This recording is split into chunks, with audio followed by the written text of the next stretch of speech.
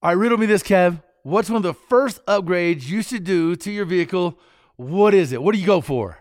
Well, you might think power, but ultimately, from a smart and safe perspective, definitely the brakes. Yeah, no doubt. Upgraded braking system can really transform a vehicle's performance and honestly give you better peace of mind behind the wheel in any situation. You know, from the track to off-road trails, even the morning commute, every single vehicle deserves performance brakes at an affordable price. And no matter what your vehicle or driving style, PowerStop has complete brake upgrade kits for you. So head to PowerStop.com, fill in your vehicle's information into their easy-to-use brake finder to be matched with complete kits and components that are low dust, noise-free, and feature upgraded stopping power. That's right. You can join the thousands of other drivers that have already transformed their vehicle into a stopping powerhouse today with PowerStop. PowerStop.com, brake upgrades made easy. Another day is here, and you're ready for it. What to wear? Check. Breakfast, lunch, and dinner? Check. Planning for what's next and how to save for it? That's where Bank of America can help.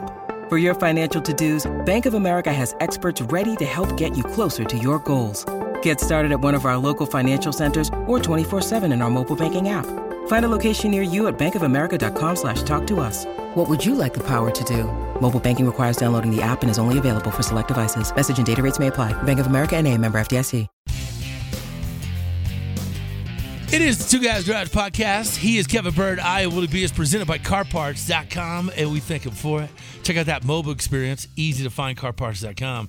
Dude, I got to tell you, man, today is going to be rich. We're going to go behind the scenes. We're going to talk about cars people never even heard of.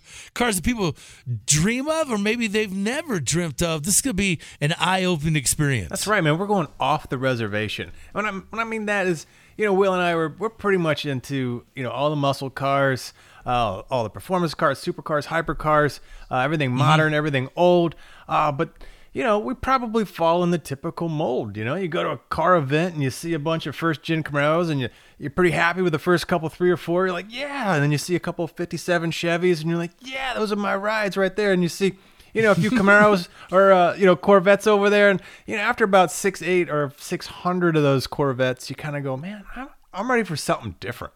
And that's where we're going. We're going somewhere different, because we've seen all the same old cars. And today we want to pull out some of the unusual, some of the different ones, So we want to look for the wild, the weird, the wonderful in their own sort of quirky way and get some history, some background. You think about when car companies would make concept cars. A lot of those concept cars, man, were a real departure from what they were accustomed to doing, And some of the wild and crazy guys, back in the 30s, 40s, 50s, there was a lot more than just the big three. There were several car companies out there taking a shot at the gold, trying to make, really cool machines that the general public will become fans of. So you got everything from mystery machines and bubble tops and all the weird transformations of cars that you never even heard of, but they definitely have an oh wow factor today.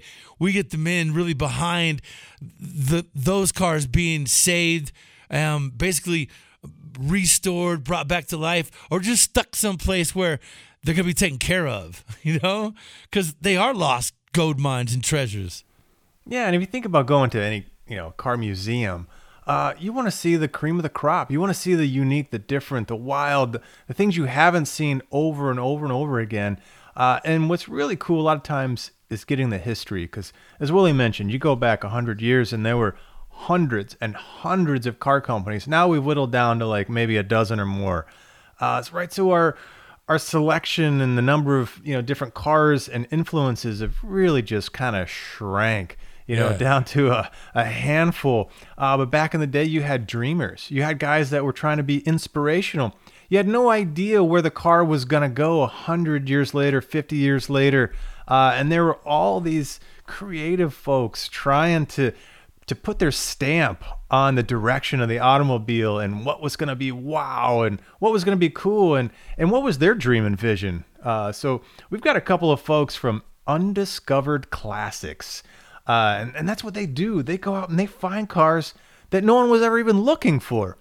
Because they don't sort of land on the cover of whatever magazine, car show. They're not the classic, Dukes of Hazzard brothers launching the the Challenger. They're not, they're not the same old, same old. They're the unique, the buried, the forgotten.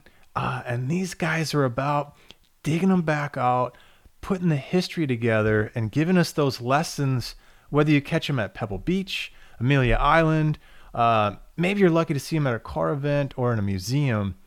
This is a really kind of cool part of automotive history. Yeah, I think I've tried to take you here before. There's a place right down from where I live called Rambler Ranch. Yeah. And it's a gold mine of AMCs and Ramblers. And I asked the guy one time, why you collect these ugly cars? I always refer to them as ugly ducklings. He goes, because if I don't, nobody will. They'll be lost.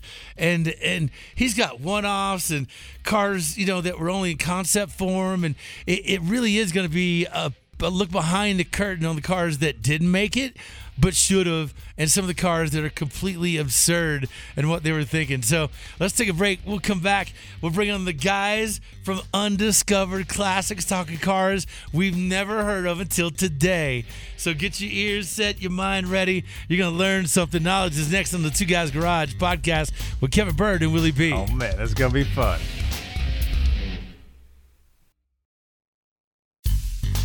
It is the Two Guys Garage podcast. He is Kevin Bird. I am Willie B. It's presented by CarParts.com. You got to check them out. Guys, I'm telling you, this is simple, easy.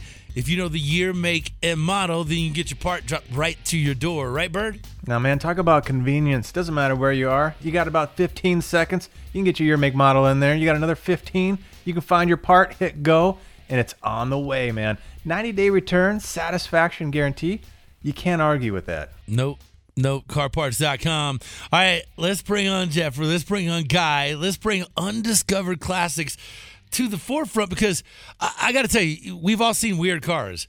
All right, we've all seen cars that surprise us. We're like, well, I didn't know that manufacturer made that. I didn't know Ford made a Durango. It's weird. I didn't know half of these cars exist. But man, you guys really take it to the next level. Jeffrey, we'll start with you. Your car collection is immense. Tell us a little bit about that and why these particular cars. Well, what we study are handcrafted cars in post-war America. Now, it kind of bleeds through a little bit. Post-war is generally your late 40s through the early 50s. But we go a little beyond that and a little bit earlier, too. And what we're concentrating on is what people were building in small companies, in a small team or independently, and they were inspired by the things around them. They were inspired by the space age. They were inspired by the enthusiastic environment post-World War II of we can do anything here in America, and we can actually build sports cars. Now, that particular, when I was 17 years old, we moved to Florida. I already had my first car, which was a 55 Cadillac. But my second car was a 1962 Shark Roadster. And I still have the car to this day, 41 years. And it was all in fiberglass. And it was a concept car. And it was a fairly famous one. It was in Road and Track. And it received a number of different, it was on the cover of Mechanics Illustrated, too, the coupe version of it. And so I had cut my teeth as a real young guy on Packards and Mustangs and Cadillacs and not so much the muscle cars, but more of the bigger luxury cars. But Mustangs too. I've had 4 or 5 Mustangs all my life. And we moved to Florida, and I found this very strange space age looking thing, which turned out to be a concept car. And that's where things kind of diverged for me. That's where things, if you say, where did it get started? Age 17, and I'm age 59 now. There was a big break in between, kind of the beginnings of that in the last 15 years, called life. And about 15 years ago, I hooked up with old friend who's since passed away, but we kind of went back in the direction of handcrafted cars. And handcrafted cars are what they are. What can Jeff do? What can Kevin do? What can Willie do on his own or in teams in building something? I celebrate when I do something like load the dishes. These guys were designing and building things from scratch, even bodies. Loading the dishes is a reachable goal. You need reachable goals to make the big goals happen as well. So that's all right, man. We're okay with loading the dishwasher. Sounds like a good Wednesday. Guy, how did you get plugged into the mechanism or the equation? What brought you to the table? I grew up in the UK. My daily driver was a car called a TVR, which probably many Americans don't know what that is. It's a fiberglass production car, mostly made in the 1970s, powered by either a Ford V6 or a straight six Triumph engine. And about 24 years ago, when I graduated from the University of Illinois and got sort of a family going, I was presented with an offer to buy the rarest production TVR, which 24 years later, we just finished the restoration. That car has a ex-Trans Am race series Holman and Moody Boss 302. And the car was the fastest TVR for many years until the early 2000s in terms of production TVRs. Now, bringing myself into the American environment, I don't have armfuls of money, but I do seem to have a good eye for what I consider attractive looking cars. And I was, I was driving up to Road America as a spectator in around 2000, came across a car with a fiberglass body on a 49 Ford chassis. And I actually passed it up because I thought it was a Devon and didn't realize what it was. Translated in about 3 weeks later, I've learned it was called a Byers, B-Y-E-R-S, SR100, one of the more attractive fiberglass bodies of the era, and was not my car, but a car, was a Road and Track cover car in February 1957. And in that article, John Bond, the primary editor of Road and Track, asked the question, is this the most beautiful sports car at that time? So very attractive car. I have it to this day. Jeff found out that I owned one, gave me a call out of the blue, probably around 2007. And we've kicked off several adventures together since then. What is the car again? I'm going to try to look it up if it's this and see if it's that glorious as you describe. A 19 what? Okay, 1956 Byers, B-Y-E-R-S, 100. And you should see, by and large, a blue car with a silver stripe, and that's the one I own. Yeah, these are really beautiful car. Anybody that's not looking online right now, I don't know, maybe a mix between not quite as bulbous as a DeCarroll Shelby kind of Cobra mixed with maybe a TR6, a Triumph, a Roadster, really beautiful looking car where you could see if that had the right backing, that could be just as cool as any other Roadster of that time, right? Yeah, it's a slab-sided car similar to the AC Ace. It's longer than the lines than a Cobra, probably more like a 1954 Ferrari in the rear treatment. That's interesting, man. Yeah, very nice looking car. When you think about the wild and the weird, I wouldn't say it falls into either one of those categories. It's quite a snazzy, kind of sexy looking ride, and you picked that up a long time ago, but it got you into these unique sort of lost vehicles. Is that was your kind of entry point, your hook? Yes, I mean, it ended up going to the Amelia Island Concours in 2010, and it won an award there. And I'll just give you one other car example. I don't want to take all the time, but Jeff turned me on to a car up in Oregon that was just in a sorry condition. And it was almost the value of the body. So I agreed to buy this car. We didn't know really that much about it, but it had a hood scoop at the front and then an additional hood scoop. So we quickly identified the car was built by the technical editor of Motor Trend magazine in 1954. He was a Rolls-Royce mechanic and owned a Rolls-Royce service shop in the LA area. Built this car, relatively high standard, powered by a flathead Ford. He died, actually, after he'd only done 83 miles on the car. I'm not sure if that says something. But it was the interior of the car was put in by George Barris, who was the designer of the original Batmobile.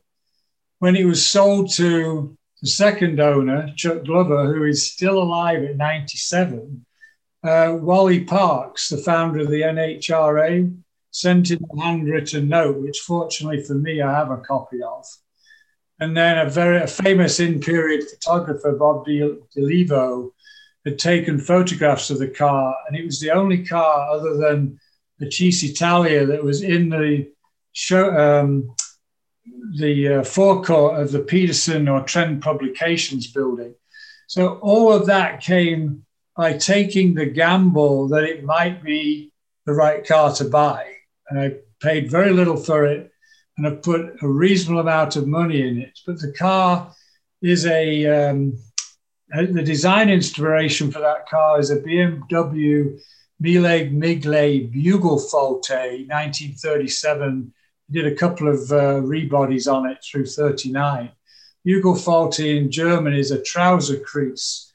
And the Victress, which the car I'm talking about, has that same trouser crease, looks a little bit like an XK120 from the side view. But the point I'm getting at, Kevin, you've already raised it. These are not weird cars. These were mainstream, handcrafted to a high-level car by competent people and then totally forgotten. Now, as far as the cars that you're into, the ones that you go try to find and search and put your heart, your blood, sweat, tears in, probably a lot of money in to restore, where do you guys draw your own personal line as to that's too popular, that's too mainstream? Do you have any kind of, rules, or do you just kind of fall in love with something? But do you ever fall in love with a car and go, well, that had 5,000, so that's too many, so I'm going to unfall in love with that? like what keeps you in bounds to, the undiscovered classics? Do you have to discover it yourself for the first time and fall in love, or, Yes, I'll just answer that quickly. I buy cars that I like cosmetically that won't cost an unbelievable amount to restore. And most of these American specials used pretty standard drivetrains. They were put together with stick welding. Chassis were shortened and narrowed. So technologically, they're relatively easy to restore, and therefore they're somewhat affordable. I think if I have tried lost a bidding war to buy an aluminum bodied car. It's not that it's out of the realm to do that. And I already was going to commit a lot more money than I was used to committing to restoring this particular car. Personal drivers, I think a Porsche with air conditioning is a great idea. Hey, Jeffrey, I got an idea, man, because your collection is so vast. You guys keep referring to these cars as specials, and the fact that they're handcrafted in fiberglass, which was post-war era, that was kind of a new material to build cars out of. And the process wasn't that refined, but it allowed people to get away from the big mass-produced stamped steel type stuff. What is, in your opinion, is that why they call those cars specials? And coming out of that post-war era, is it tough to find these cars nowadays that have relatively low production numbers? Like, where do you guys get clued up as to where these cars are at? I'm going to answer that second, if that's okay. Let me answer something else first. To Kevin's question. I may have 80 cars now. I had 120. I've been searching for no cars. In fact, Guy will confirm this. I got a first car, so I don't need more cars. I got enough stuff to do in my life. I've been searching for stories, these untold stories where we find a car, we don't know what it is, we track it down. There's a number of examples on Hemmings right now. If you go car after car that I work with the Hemmings crew on, where we post and we circulate, and we find what it is. Guy owns one of them right now. It turns out it's a 1966 Canera. When I got it, I traded another car for it, very little money. It turns out to be the very first wedge car, the TR7 kind of things from the 70s. This was built in 66. And we've confirmed it with other historians and writers that, unless, Guy, you tell me differently, with perfect certainty, there is no other car earlier that's a wedge car of any significance prior to this movement of wedge cars in the 60s and 70s. And that will be debuting. It was really ready for the garbage heap when I traded it and got it. Guy and I did some swapping, and he owns it now. But that'll be debuting at Amelia Island in 8 months, I think. So you got the first inspiration for a number of cars that followed on years later. Well, the car guy was talking about, the aluminum car guy. That was the Bear Cage, wasn't it? Yes. Okay, the Bear Cage, he just didn't mention what it was. That's Cheetah number 1 from Don Edmonds and Bill Thomas, who were both friends of mine. I don't chase cars, guys. I don't care about chasing cars. I have to chase cars because what am I chasing? Stories. And that is central to what I can tell your audience that's been fun for me. Now, the stories have resulted in a ton of cars that are my responsibility to write about and circulate and build cases like Guy, who is able to, along with me, financially restore the cars and show a business case on why. But it's really not a story about cars. It's really a story about the stories of the guys who built these cars. And then I go out and find them. Now, that path, as long as you don't have dollar bills as eyeballs, the path of stories is untrodden. If you were looking for the Maserati and the Duesenberg and all that stuff, everyone always flocks down the same thing. I chose to go into teaching. Guy was a teacher. I made my choice that I wasn't going to be wealthy a long time ago. So I don't have eyeballs full of dollar bills. I mean, I could use money, but and it's gotten me in trouble more than once. So I chase stories, and the stories are remarkable. So going back to what Guy was talking about, Don Edmonds and Bill Thomas worked for Bill Stropp in the 50s. They designed and built a car that they liked so much that they didn't finish it, and they left and started their own company called Cheetah. That Bear Cage aluminum car is what I found 10, 15 years ago. It's still here with me, but it's in other hands. We've sold it since then. So the things we find are not interesting. The things we find are famous beyond what you believe. In fact, they're really the inspiration, like I think Kevin was saying, for what came later. And often by the same guys. Robert Cumberford, a very famous designer, is a friend of ours. Stan Mott, who did the Cyclops in the 50s. The folks at the Peterson Museum, Ken Gross, who was a noted author and car show exhibitionist, and we know all the people, not because Guy and I are the best anything we do. We're revising the stories that no one's heard in 60 years. That's what makes it fun. I actually have to say, I hope I don't find another car. I have way too many as it is. We tell ourselves that too, because we're car nuts in our own personal ways, and man, do they get us in trouble because we just go down that little spiral. Yeah, all too deep. And hey, Jeffrey, I want you to think about the car that, in your opinion, is your biggest vector towards something down the line. Like, what car do you own now that you think led to a bigger mass production or ideas or concepts, years down the road? So think about that. Wrap your head around it. When we come back, more of the guys from Undiscovered Classics on the Two Guys Garage podcast. Back after the break.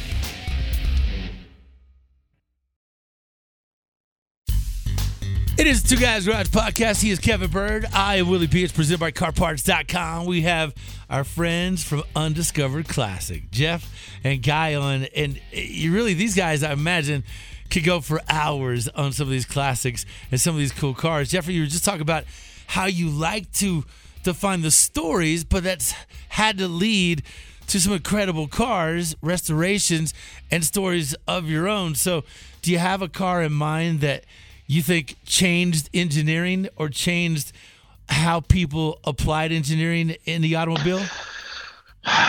We have remarkable examples of what an individual can accomplish in America, that in design, in engineering, in build, the we can do spirit. That's actually far more important to me, to show who we are, where we've come from, and to inspire the current generation. These were guys who said, I have a dream. And they started with chalk on a concrete floor, time and time again. And they built things that were beautiful, that we're finding. And I have a whole thing called Fiberglass Farms, looks like it's full of junk cars. Virtually every car that's out there could go to Pebble Beach or Amelia Island, without exaggeration. And well, we don't believe you. Well, I'll show you pictures left and right that we do that time and time again. Jeff, let me just add something, because Willie's, that's a really good question, Willie. So back in the early 50s, there was a guy called Walt Warren, who was and Jeff, if I'm slightly off, the editor for Road and Track.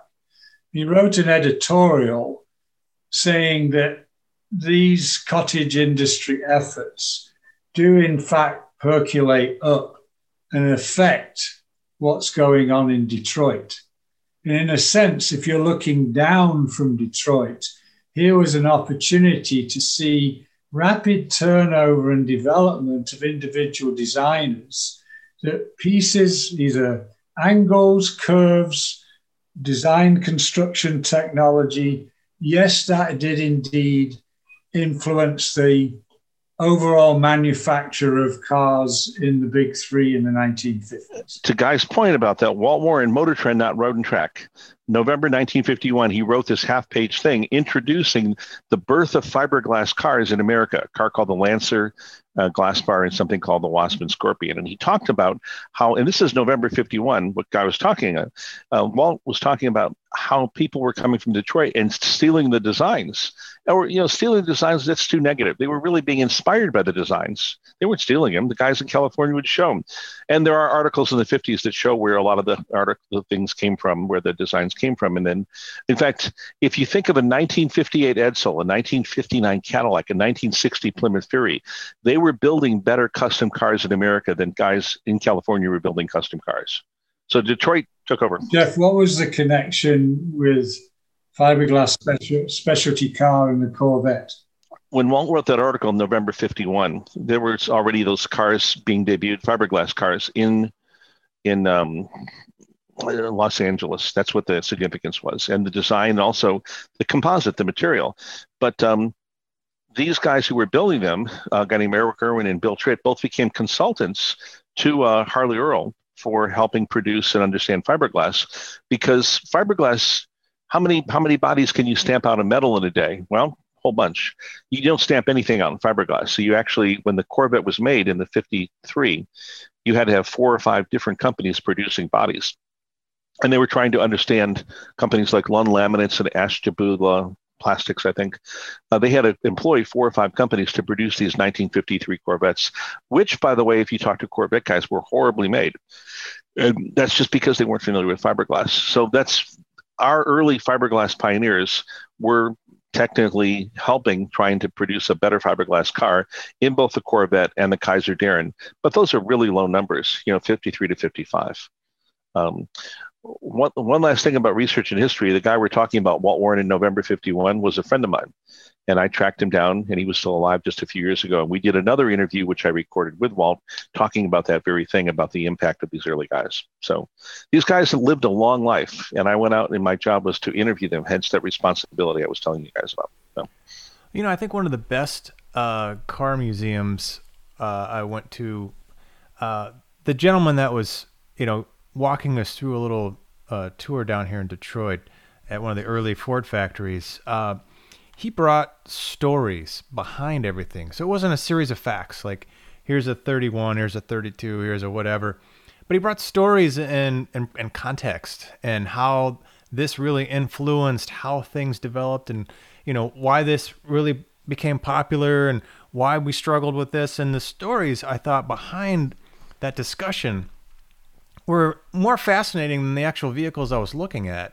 And Jeff, I think that's kind of where you fall, is you're the historian here, and you're chasing down the history, the stories. And I imagine if anyone could be around you while looking at one of these older vehicles, it's got to be an amazing sort of experience to get right that history and the story behind what you're staring at.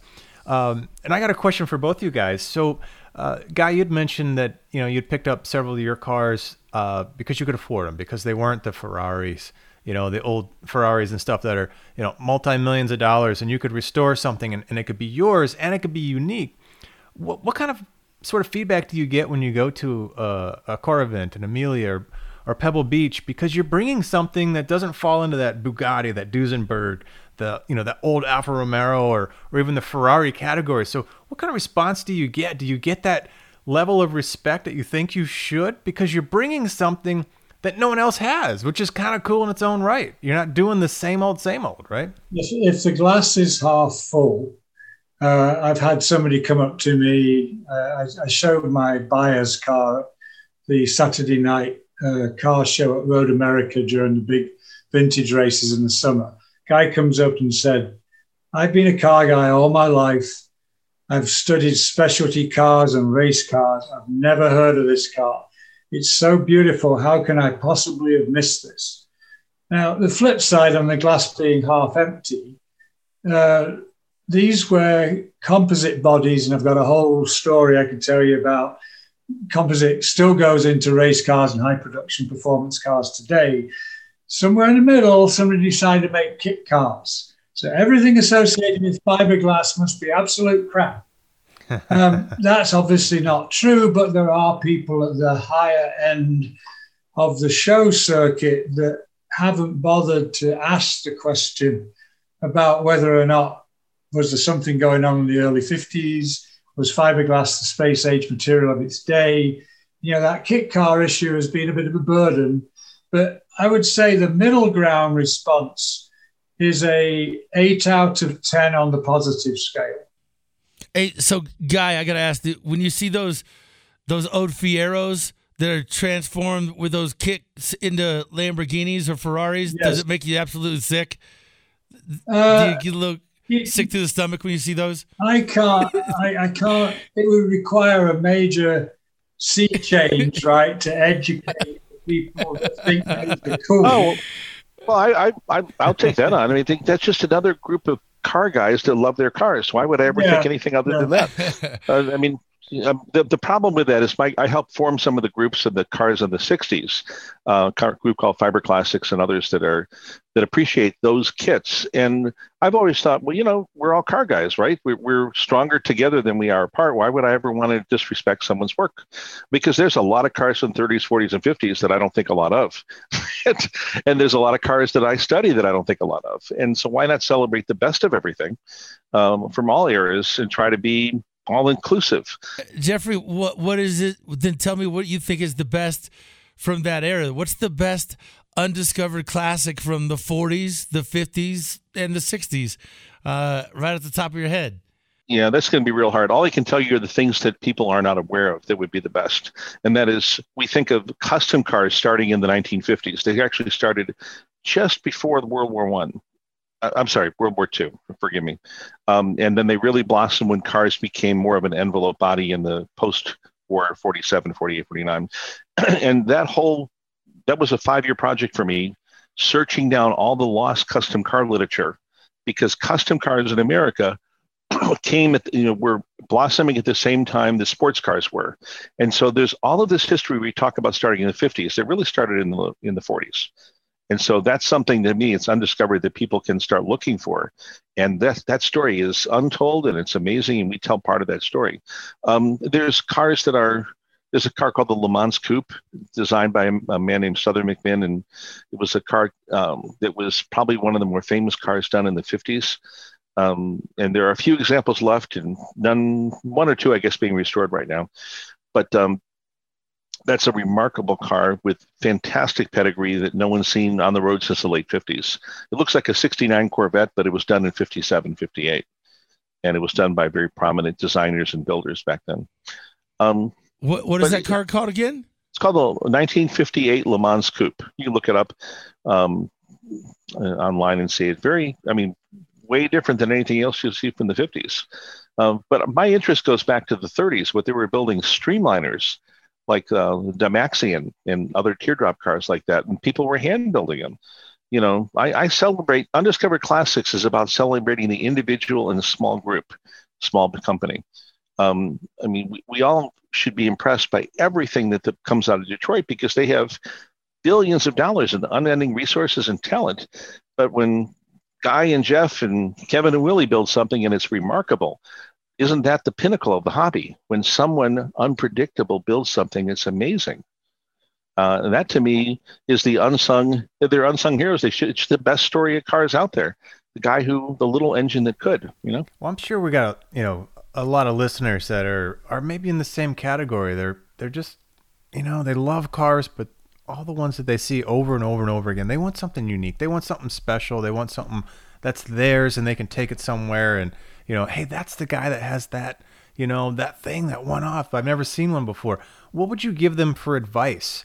How would you get started? As you mentioned, Guy, I think a lot of the powertrains are a little bit more run of the mill, so it's not like you're chasing maybe the most difficult powertrain bits. Probably a lot of the things are fabricated.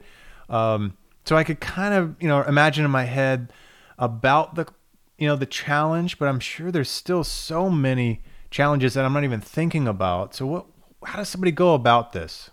Well, on the logistics and the practical side, Jeff, I'm just going to hand it over to you in a second.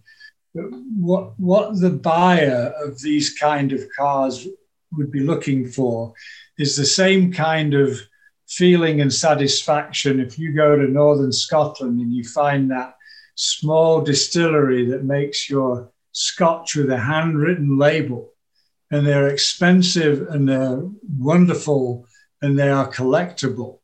I think that's the mindset that applies to the kind of car, or the motivation to buy the kind of car that we've been talking about.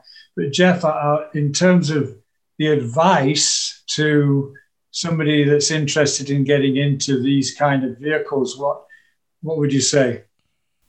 Run away. Yeah, don't. No, not at all. I was just trying to think. I don't think anyone wants to get into these vehicles. I think it happens differently.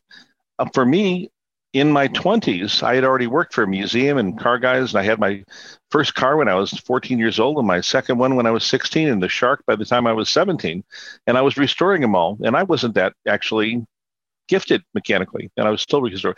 First of all, they're very easy to restore in many ways, and they can be compared. They can begin daunting in other ways. So I ended up liking these cars because I already knew the Cadillac and the Mopar and the Chrysler and the Munster. I mean, everything. I mean, I've gone through enough. And after 10 years, by my late 20s, I was tired of stories and cars I'd seen, and I wasn't seeing anything new. I took a break from cars from late 20s through late 40s.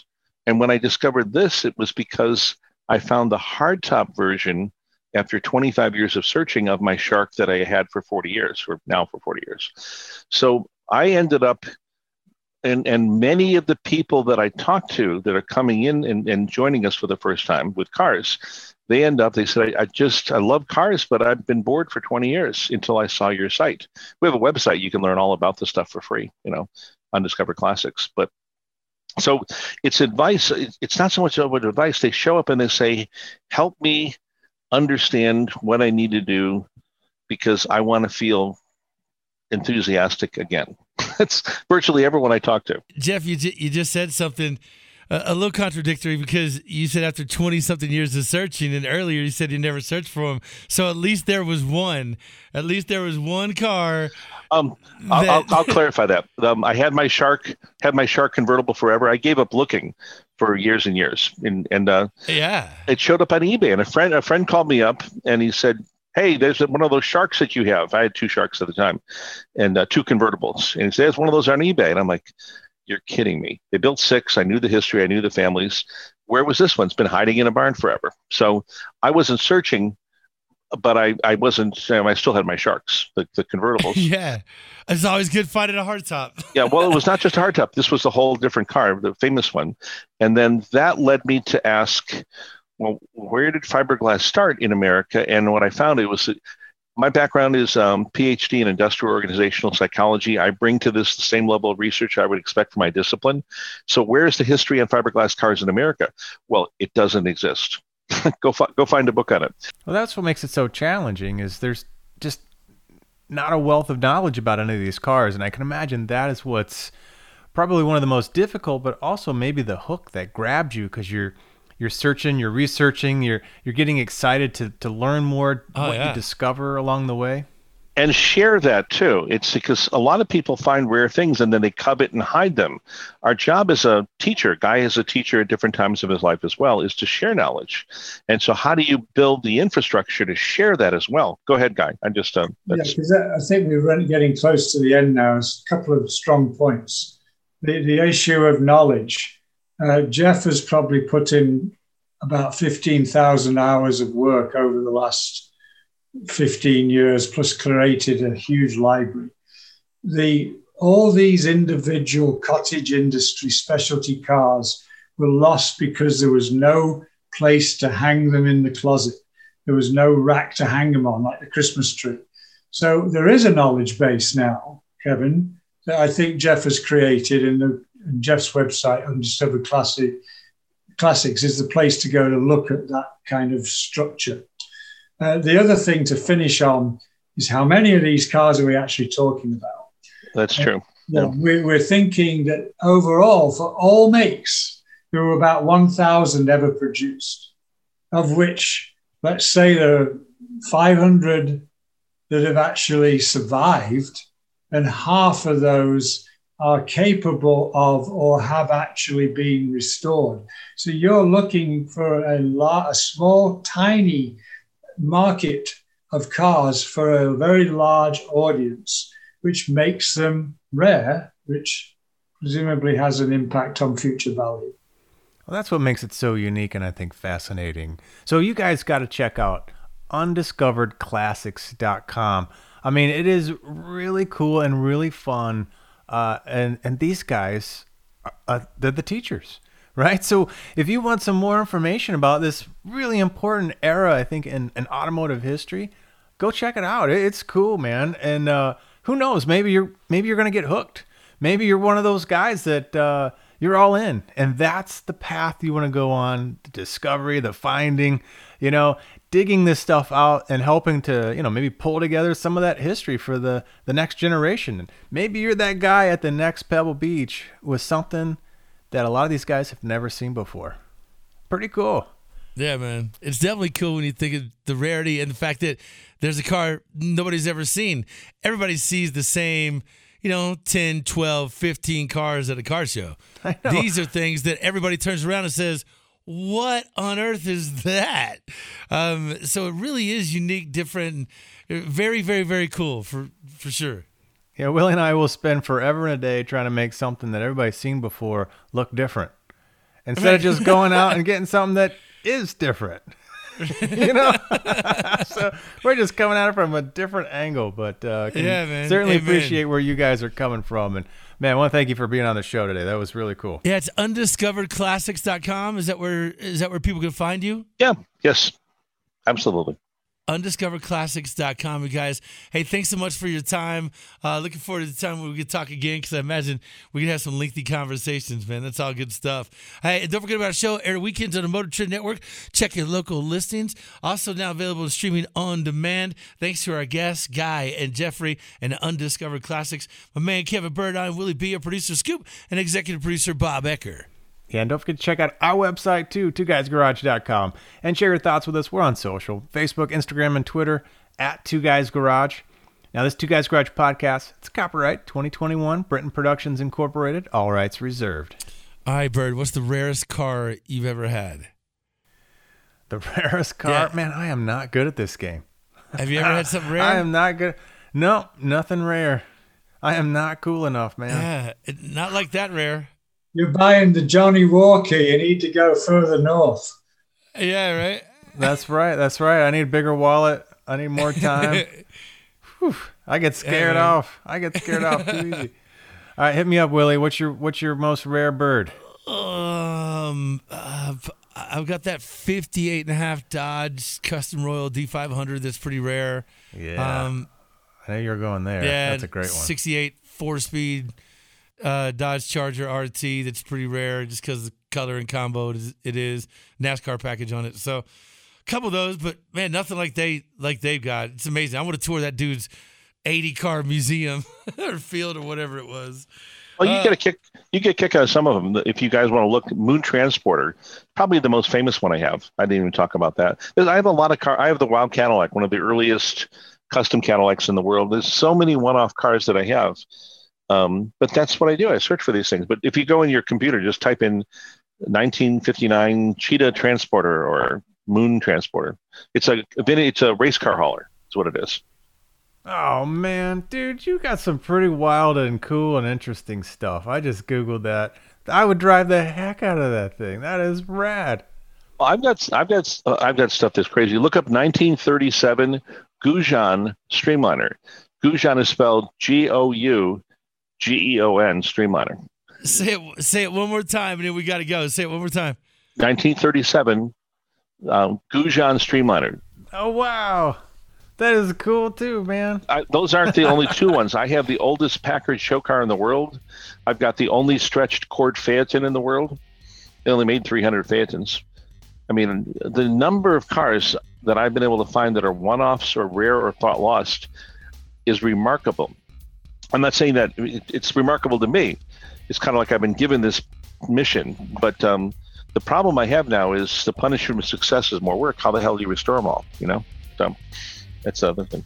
Amen to that. Well, you're keeping them from the scrapyard, and that's a good start, man. So, yeah, man. We'll catch you guys on the next Two Guys Garage podcast. Y'all take care, man. Keep Googling the weird stuff. Stay wild, stay different, man. We'll see you guys next time. Two Guys Garage Podcast is a production of Britain Productions. For more episodes, visit iHeartRadio, Apple Podcasts, Google Podcasts, Stitcher, Spotify, or wherever you listen to your favorite shows.